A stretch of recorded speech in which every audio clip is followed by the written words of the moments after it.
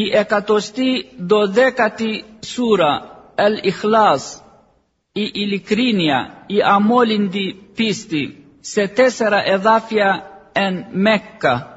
Μπισμillahir Rahmanir Rahim.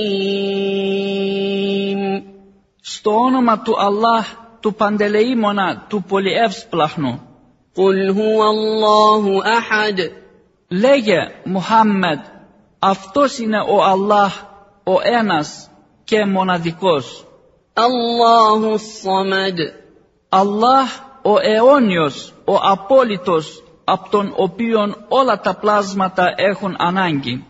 Lam yalid wa lam yulad. Ποτέ δεν γέννησε και ποτέ δεν γεννήθηκε. Wa lam yakun lahu kufuwan ahad. Και δεν υπάρχει κανείς όμοιος του.